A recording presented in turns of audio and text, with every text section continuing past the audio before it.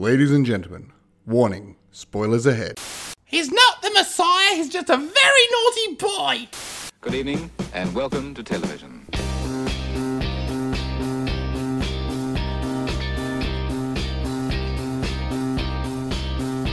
G'day! Hey! Hello! Oh, hey! Hey! Hello there. I'm Philip Hunting. And I'm Wayne Stellini, and welcome to Fred Watch, where we view and review films, everything from the mainstream to the obscure. Wayne, what have you been watching since last podcast? Well, I went for some big budget B-grade charm since the last time I saw you. I watched Kong Skull Island. Ah. Yeah, I'm a huge King Kong fan, love the films, saw the stage show when it was on, and this is another entry into that mythology. It was a lot of fun. Dumb question, is that the one with Jack Black? Or am I thinking of a different movie? Oh no, you are thinking of King Kong, but that was the one you're thinking of was made by Peter Jackson. Aha, yes. Yeah, so this Kong Skull Island is a part of a new MonsterVerse. Ooh. Yeah, so they released an awful Godzilla movie. And Oh, that was the one with Walter White. Bryan Cranston, yes.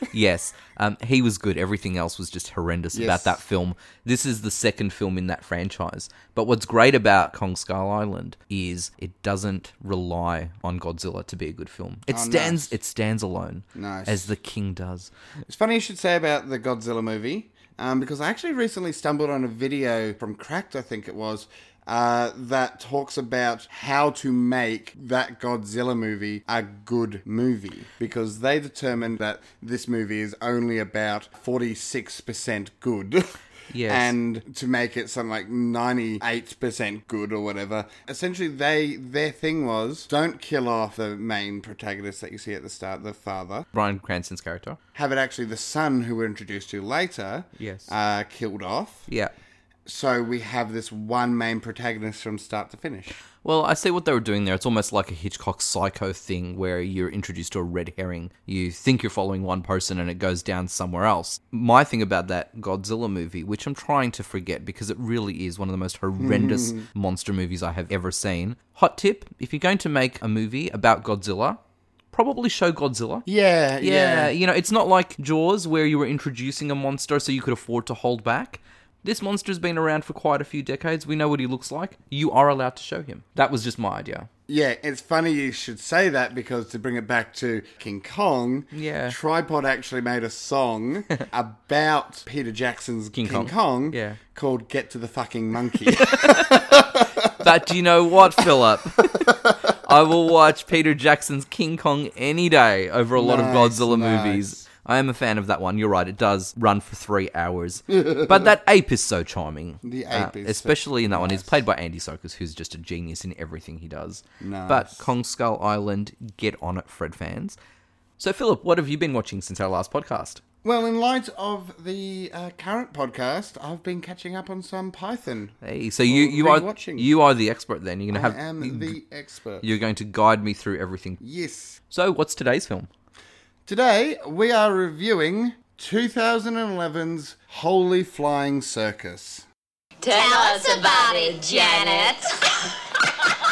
Holy Flying Circus is a comedy written by Tony Roche and directed by Owen Harris. It is a Python-esque dramatization of events following the completion of Monty Python's Life of Brian, and culminates in the now famous 1979 televised debate that accompanied the film's British release, where John Cleese and Michael Palin versed Malcolm Muggeridge and Mervyn Stockwood on the BBC Two chat show Friday night, Saturday morning.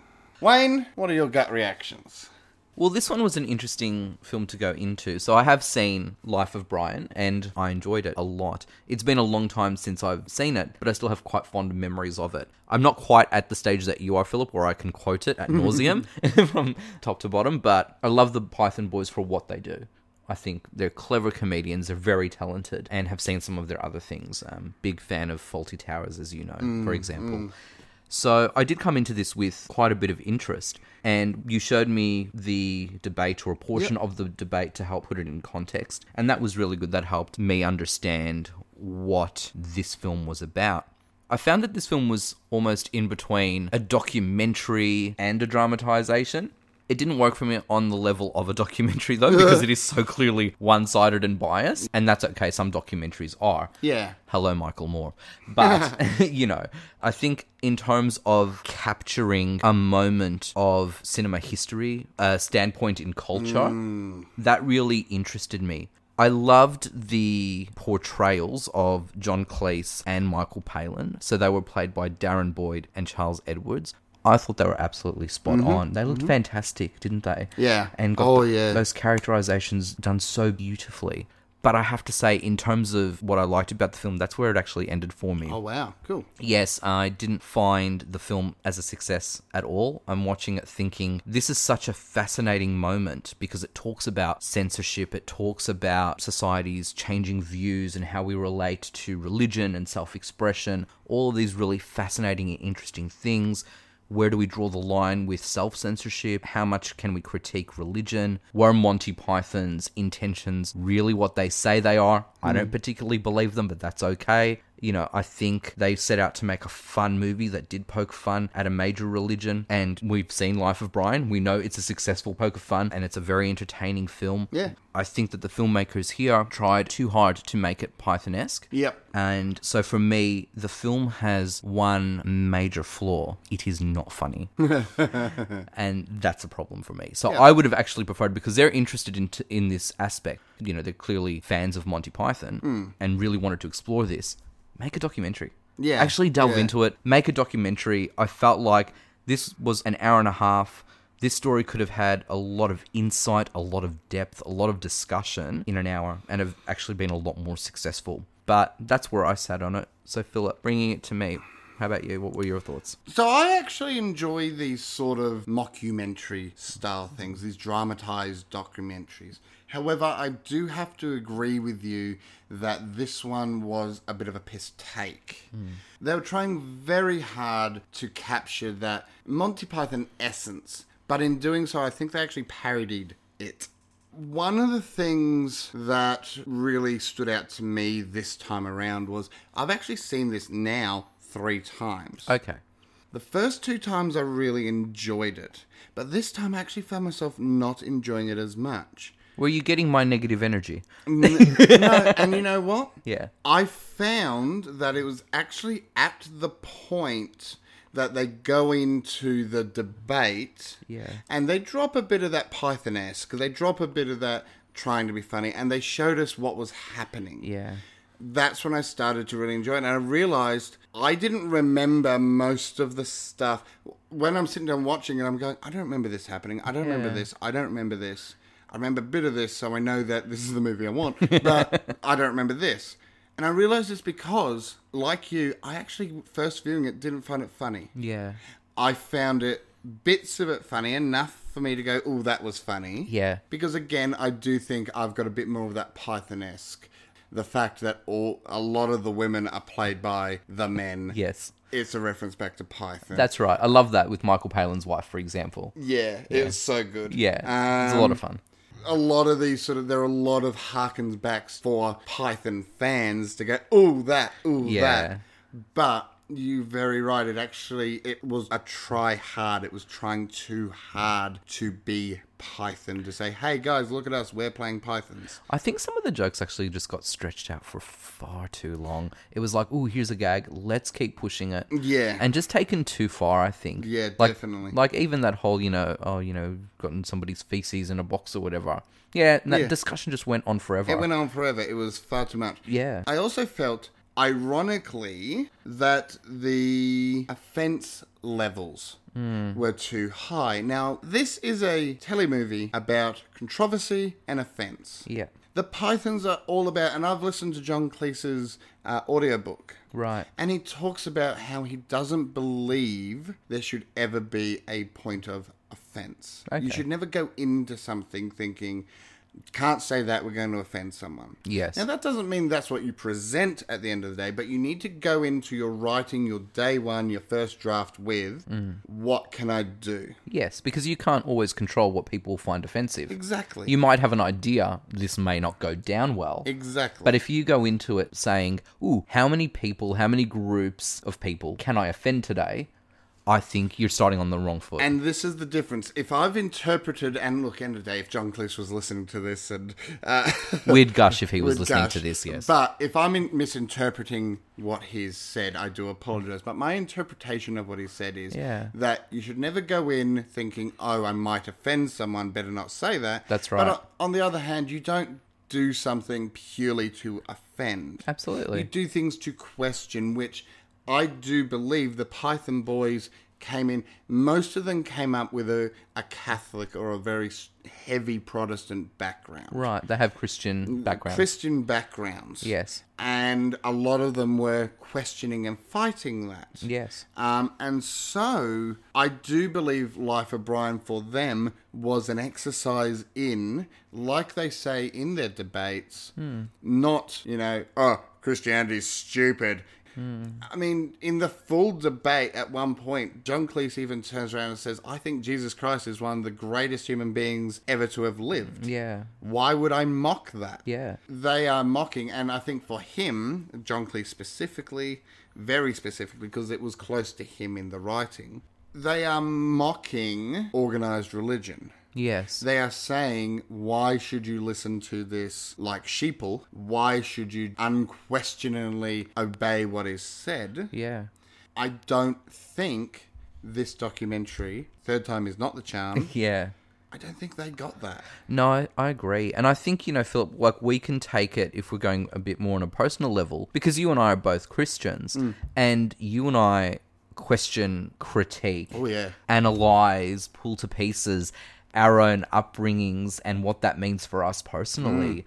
It appears in our writings, our academic writings, our creative writings, our discussions that we have with people. So the idea that this particular film wants to take the side of the Monty Python Boys and really push their point of view, saying, see, these guys were right, they were vilified maybe at the time, go for it.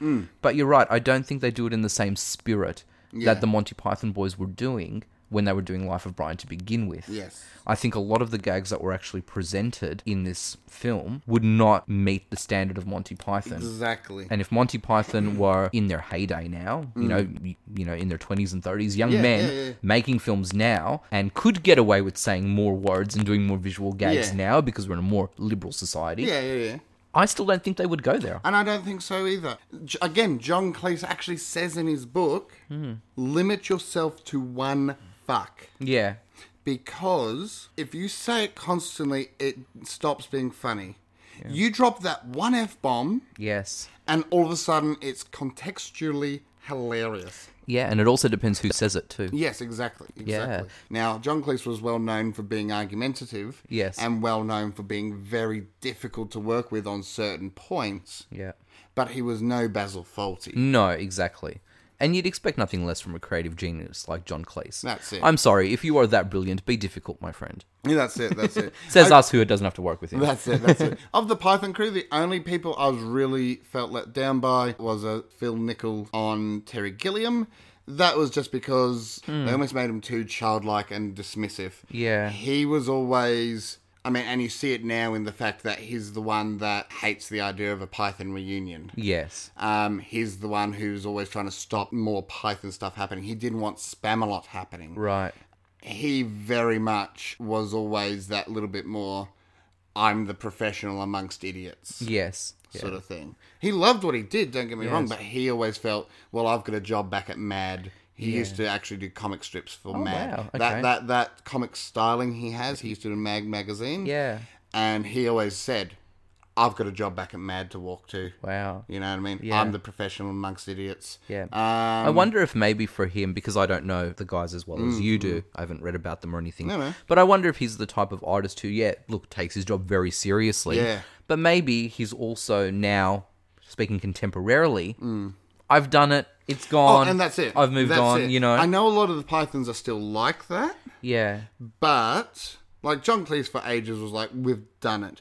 But even he hit a nostalgia stage of, come on, it's Python, we were mates. Yes. He still likes the fact that they're mates, whereas Terry Gilliam is cited to be usually the last one to get on board on things. Right. Last one to bother coming to the luncheon. You know what I mean? Yeah. Again, this is just stuff I've read about him, etc. personally. Obviously, neither of us know any of them personally. No. So. But this again brings me all the way around and back to, whilst the characters were written really well, it comes back to this controversy. The actual show itself, the irony is they were trying to be controversial and they were trying to make really rude gags and jokes and things. Right. When really the Pythons themselves, while they wanted to push boundaries, they never went to these sort of levels. Yes. This show was trying to show the 1970s, Yeah. right? And so a lot of homophobic gags. Yes. A lot of sexist gags. A lot of gags against mental health. Yeah, and a few racist gags in And there a as few well. racist gags as well, yes. Yeah. Yet, this was made in 2011. Yes. Because everything felt a parody of itself, it didn't feel like they were trying to set the mood of the 70s. Yes, there's homophobia. Yes, there's this. Yes, there's that. It made it feel like they were going, ooh, we're allowed to use all these jokes we're not allowed to write in 2011 because it's 1979. Ooh. Yeah, spot on, Philip. I think that's exactly right. Yeah. I mean, the film in itself does present the Monty Python guys, you know, when they're in their own sort of meetings and things like that. I don't know, like, were they really that vulgar to one another and around each other and things like that? They could have been, you know, kind of boys club thing, but do you really know that? So, and if you don't really know that, are you just saying stuff so you want that's to, it, you that's know? it. Yeah, I don't know. I just, again, feel like almost the way that they've presented this particular film is the same way that they've written it and gone on with the gags. We can just sort of say anything now. Yeah, it feels like that, and it also feels like, for me, they've tried to do a later years Monty Python episode. Yeah. Like, if you watch their stuff on television versus the movies or the stuff they had at, like, live at the Hollywood Bowl. Right. The classic example, there's this one gag where they go to intermission and then they have John Cleese walking around in a female candy seller's costume. Yeah. Or whatever, with the albatross. It's the albatross gag. Yes. And he's trying to flog off this albatross. Now, I've got a record of him live at Drury Lane, where it's very, very clean. Yes. Then I have live at the Hollywood Bowl, very, very vulgar. Okay. An example of that is the straight guy goes, "Do you get wafers with it?" In Drury Lane, he goes, "Of course you don't get wafers with it." In Hollywood Bowl, "Of course you don't get wafers with it, you fucking..." And like lets off like 3 expletives in a row. Yeah. Now, they've been around a lot longer. They've got a different audience, a lot more rowdy audience, Yes. an American audience. Yeah. It makes a bit more sense.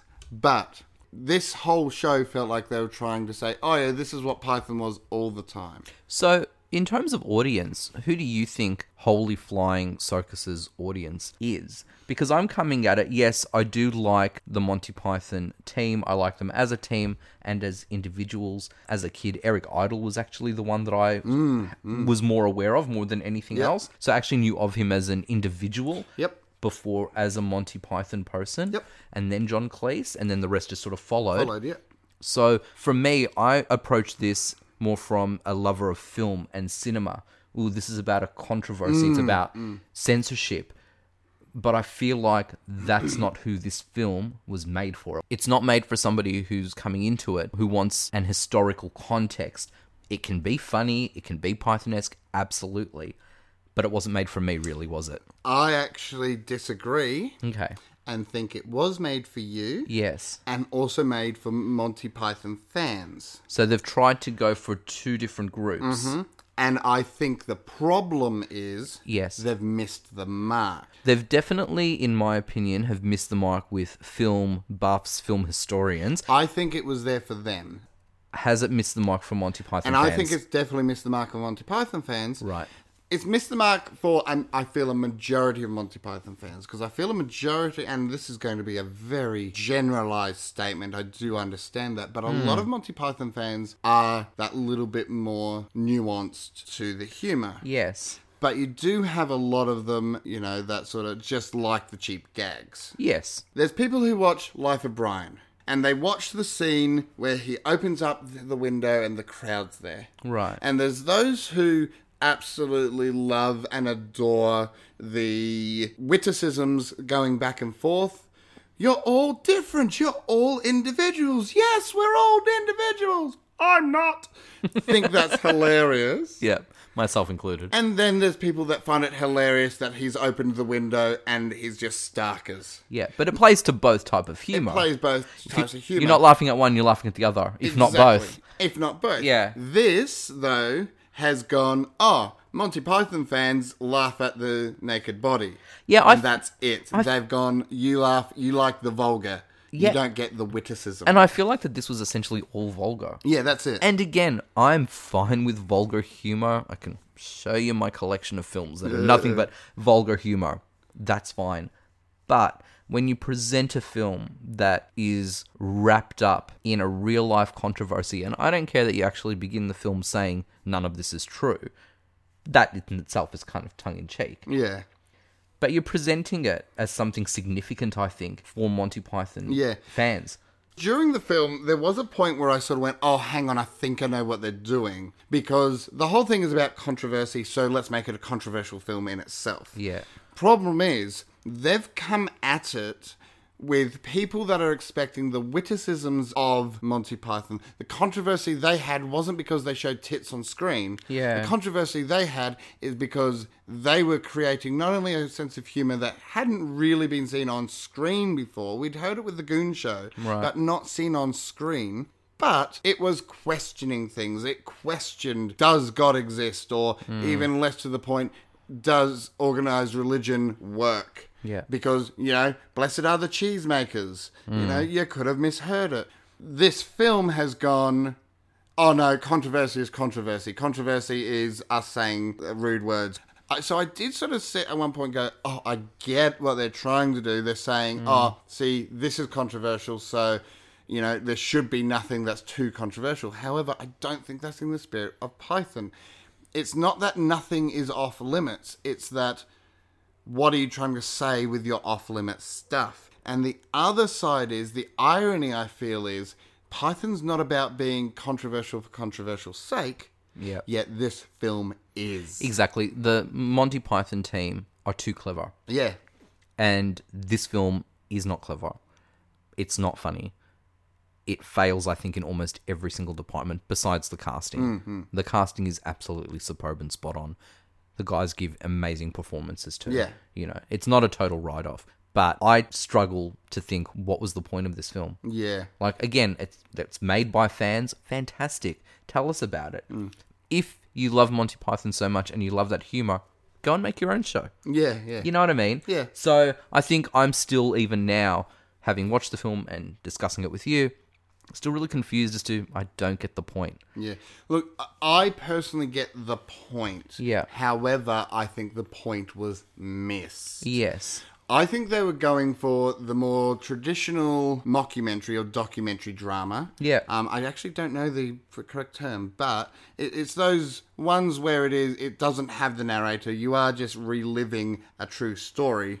Yeah. So this one, I feel, is in the realm of dramatization. Yes. And mockumentary. Yes. So, for example, Borat is a mockumentary.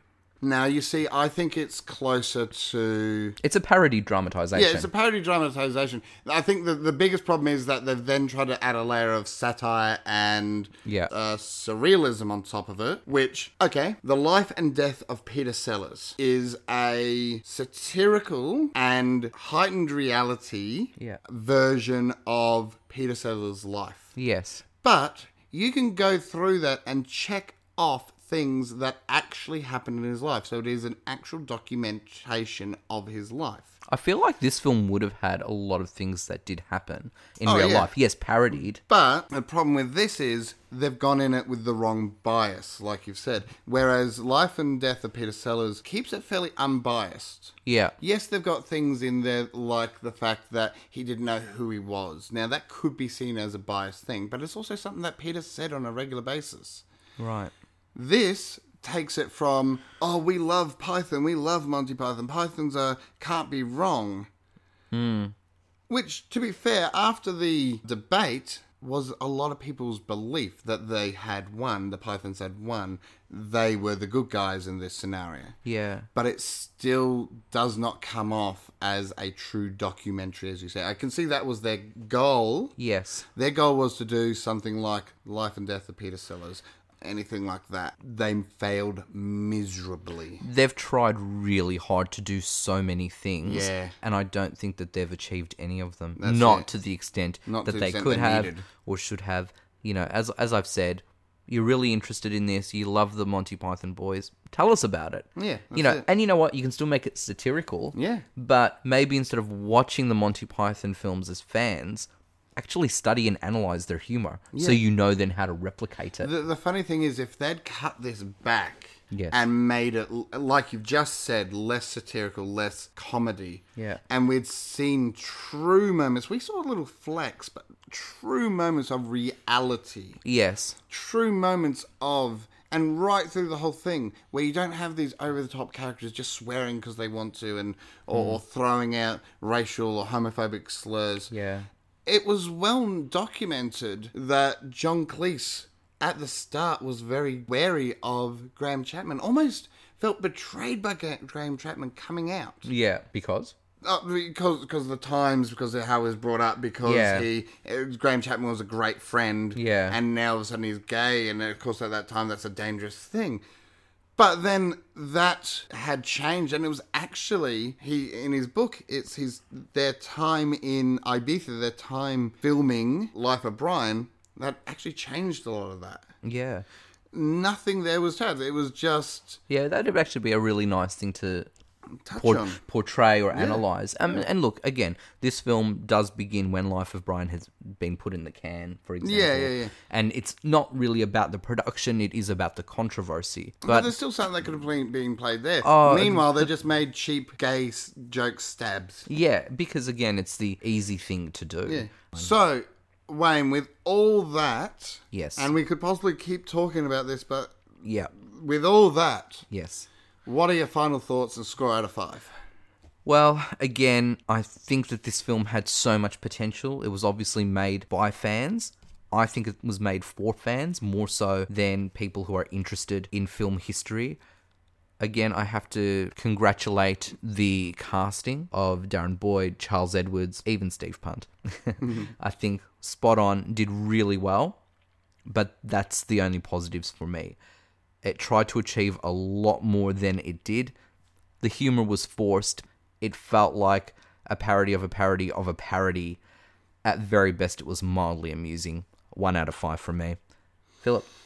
If you'd asked me after the first time of watching this, or even after the second time watching this, I possibly would have given it a 4 out of 5. Right. I have now realised that 4 out of 5, it only constitutes if I started watching it 3/4 of the way into the film. It is that final quarter that I love. I agree. Putting the whole thing back together and then realising how cringy the humour is, how off the mark they made it. It's not even, ironically, it's not about, oh, you offended me. It's about, you just didn't make a good joke. I would have to say I will be generous in a 2 out of 5. Yeah. And I will be legit at a 1 out of 5.